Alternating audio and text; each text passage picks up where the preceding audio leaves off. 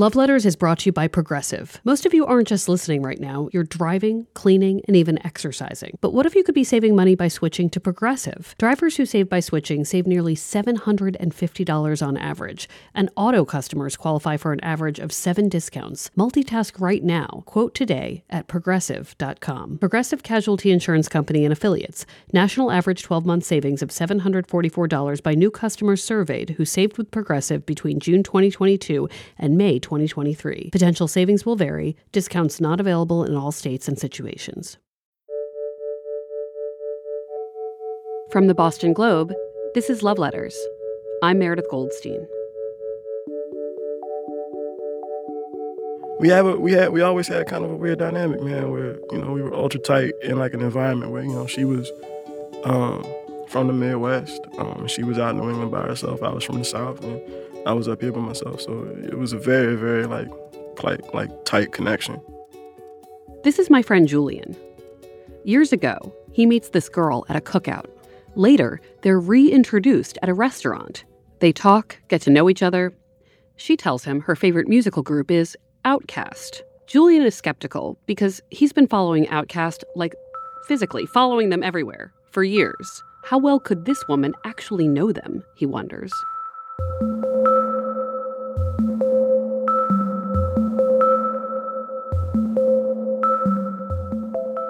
So he puts her through this weird, probably mansplainy test. So he says to her, "What's your favorite Outkast song?" There's probably a wrong answer to this question, at least to him. But she says, "Southern Playalistic Cadillac Music." It's the right answer. She passes his test. Julian is hooked. Yeah, that was my first concept of like true love and, having somebody around that appreciates you for who you are and kind of being head over heels and always wanting to be around somebody and, all the cool stuff that comes with it, apple picking and all that dope stuff. So. You picked apples? Hell yeah. Like, we were picking apples, she was scoring baseball games, like, we did everything, bro. We did as much as we could.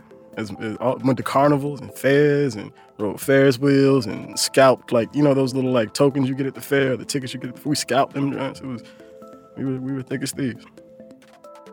After 3.5 or 4 years, though, things begin to fall apart. He's still in his 20s. Julian's like, can I really be in a committed relationship with this person? So I told her. And I told her I thought we should break up because this was where I was at. And it's not cool. So we did. That was that.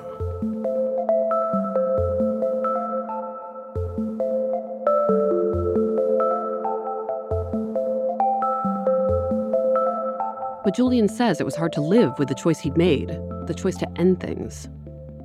Okay, but then did you actually turn to her and say, I have made the wrong decision and I want to undo it? That's a good question.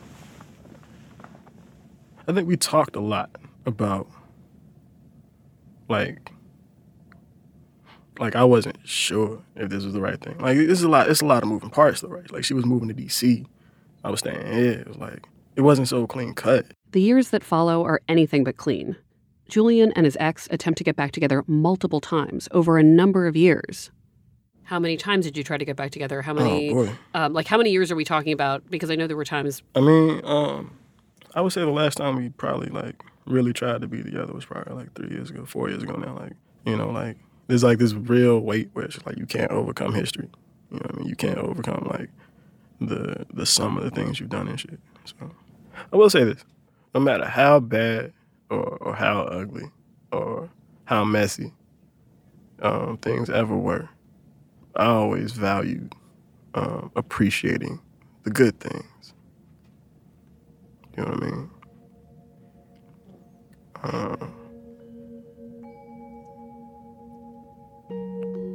And then you just got to keep living.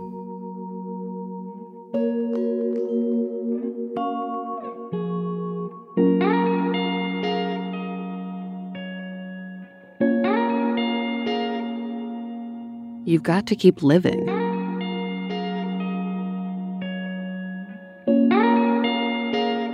So in my column, I get asked all the time from commenters and letter writers, will I ever get back together with my ex? And this is a totally natural thing to think about. Sometimes I tell people that, yeah, maybe someday you will get back together. But maybe I shouldn't say that. If you're always wishing for someday, can you really ever get over someone? I wonder if even having these wishes halts the process of bouncing back from a breakup.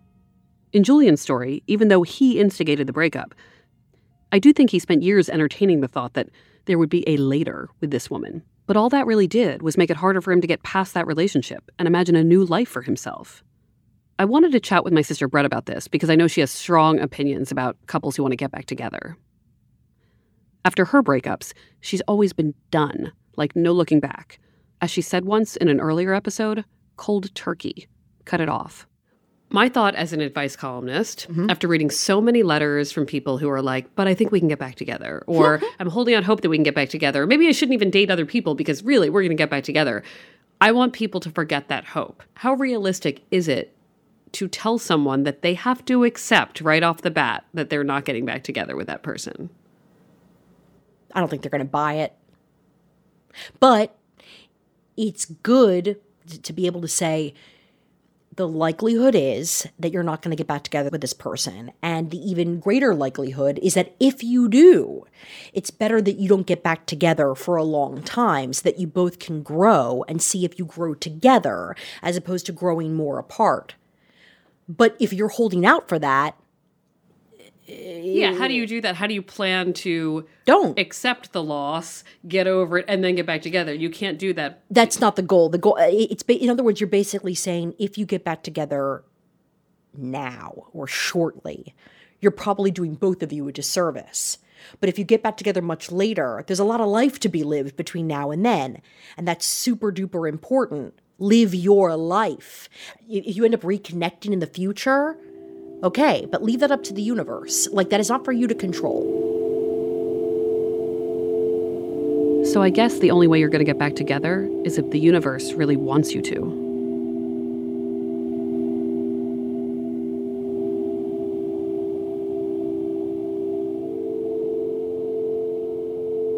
My name is Patricia Dawn Montgomery, and I live in Portland, and I've lived there most of my life. And I have a bunch of kids, wonderful children.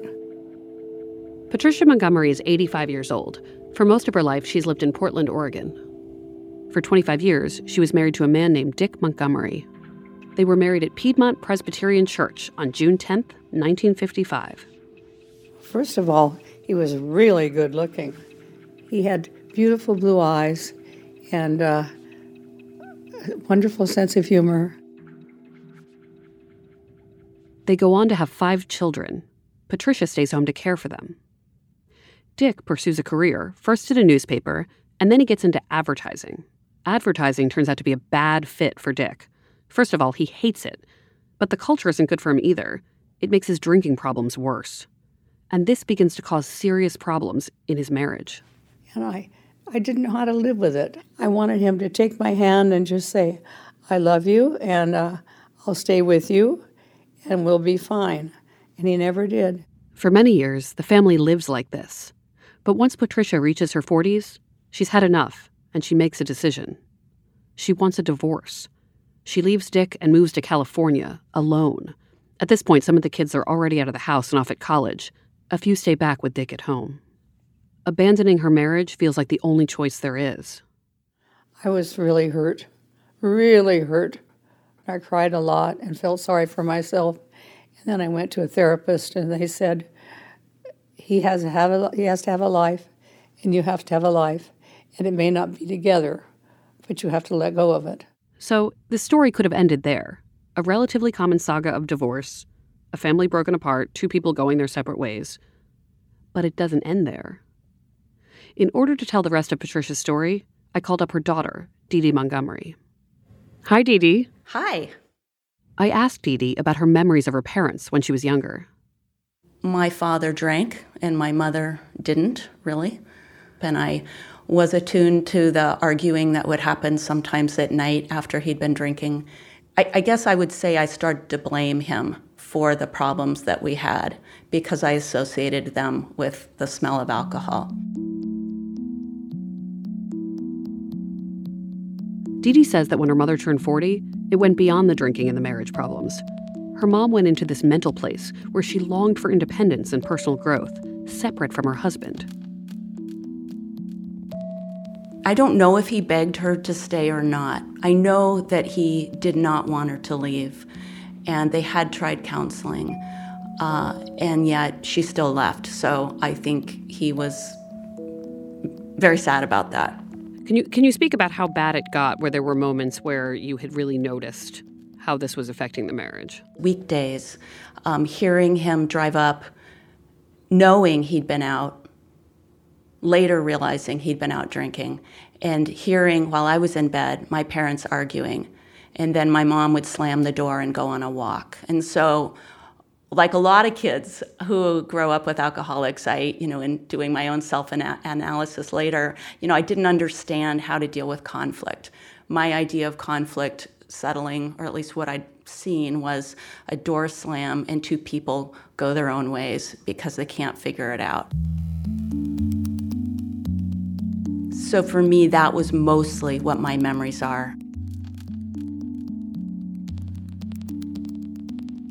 I was surprised, and I was sad.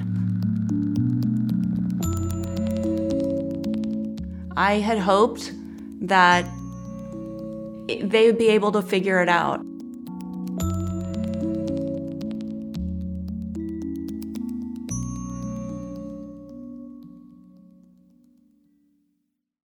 In California, Dee Dee's mother goes to school and studies Eastern religion. She actually does a lot of the things we talked about on an earlier episode, the one about breakup accomplishments. She does a lot. Dick reinvents himself too. He moves out of the family house. He even remarries. He leaves advertising. And he makes an even bigger change. My father did stop drinking. He was very clear about that. Patricia and Dick Montgomery, after their divorce, had both grown. And they'd grown on their own, apart. But over time, the distance between them began to shrink, and then shrink some more, especially when Dick's subsequent marriage ended after 3 years. I was living in Seattle in graduate school and was pretty serious about my own today husband. We were living together, and I understood that my parents had reconnected. One of my brothers had suggested some counseling to just help them heal the past. But during that experience, as I started hearing a few, basically phone conversations, I did predict that they were getting back together. I'm pretty certain I called one of my brothers and said, I think this is happening. At one point, Dee Dee's parents both visited her in Seattle at the same time. I have a very funny story. My husband and we were living in our house in Seattle, and my parents were both visiting for some reason at the same time, but they weren't together like that, as far as I understood. And my husband and I went to a movie, and for whatever reason, it was sold out, or we got the time wrong, and we came back to our house early. And we noticed my parents quickly came out of kind of down the stairs from the upstairs of the house where a bedroom was, and they looked a little disheveled. And I remember teasing them, Mom, Dad, what are you doing? And they were laughing. And that, to me, confirmed my suspicions that they were going to get back together.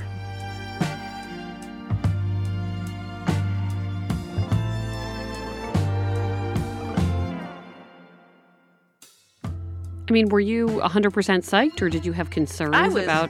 No, I was 100% psyched.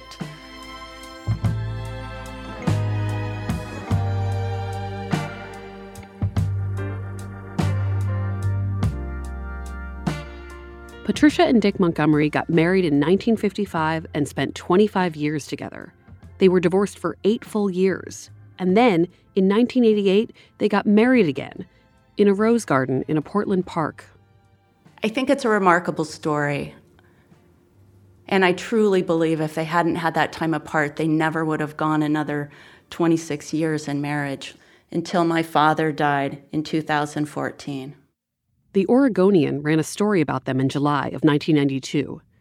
The article cited an interesting fact. only 1% of divorced couples remarry. I think my letter writers, when it comes down to it, are really hoping for a rekindling, that they're hoping to get back together, that what they're really asking, they're really not asking me, how do I get over it? They're asking, how can I undo this breakup? Can you speak about what it is your parents shared that made it possible? I mean, not everybody is meant to get back together with someone. I do believe deep down my parents loved spending time together. And I think that for my parents, part of the requirement for being back together was that they both accepted that it was both of them. And they needed to forgive themselves and forgive each other and work together to be a couple. That second round, they both became more forgiving. I've always realized how rare it was that my parents did remarry. It's remarkable.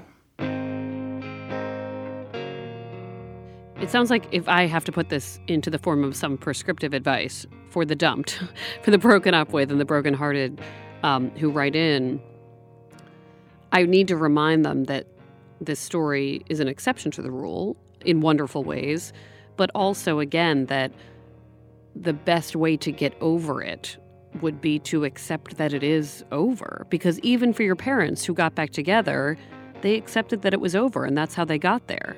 Yes, I think you're right. If one of my parents had hung on to the other one and not moved on in their own journey, it's hard to imagine that they really would have ultimately gotten together again. I think in accepting it, you realize that you have to heal what's happened so far.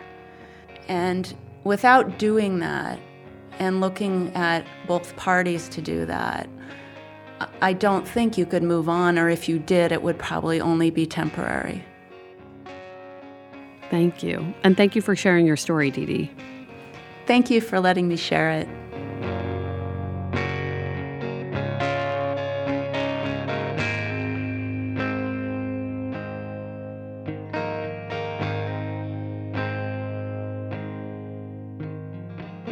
So once again, Brett, my older sister, is right. You can't really get over a breakup if your brain is still secretly thinking, maybe later. Because the only way later even has a 1% chance of happening is if you believe it won't. The universe doesn't give you control of much, except your present. In the here and now, you have to assume that it's over and act like it. Go your own way. Let your ex do the same. If you want to wind up like the Montgomerys, know that it would have to be way down the road. You'd both have to be whole new people, in a very different place from where you left off. Sort of like meeting for the first time, all over again. By the way, if you're interested in hearing more about the Montgomery story, Dee Dee wrote a memoir about it. It's called My Music Man.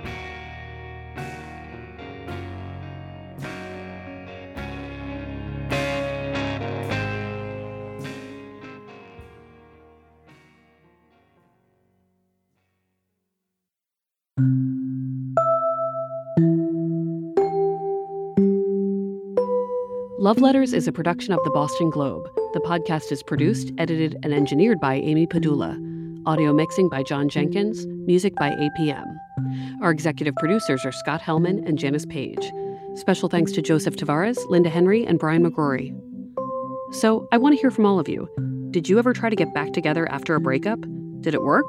Send us a note at loveletters@boston.com or tweet at us at #LoveLettersPodcast. On our next episode, our final episode of the season, I'll feature some breakup stories that you've shared with us during the podcast. And I'll talk to one of the biggest advice givers of our time, Esther Perel. I'm a super fan. And yes, it's finally time to go deep into one of my breakups with me and my ex. Be sure to subscribe to Love Letters on Apple Podcasts, Stitcher, Radio Public, or wherever you get your podcasts. We're online at loveletters.show. And we would love a review on Apple Podcasts if you'd be so kind. I'm Meredith Goldstein. Thanks for listening.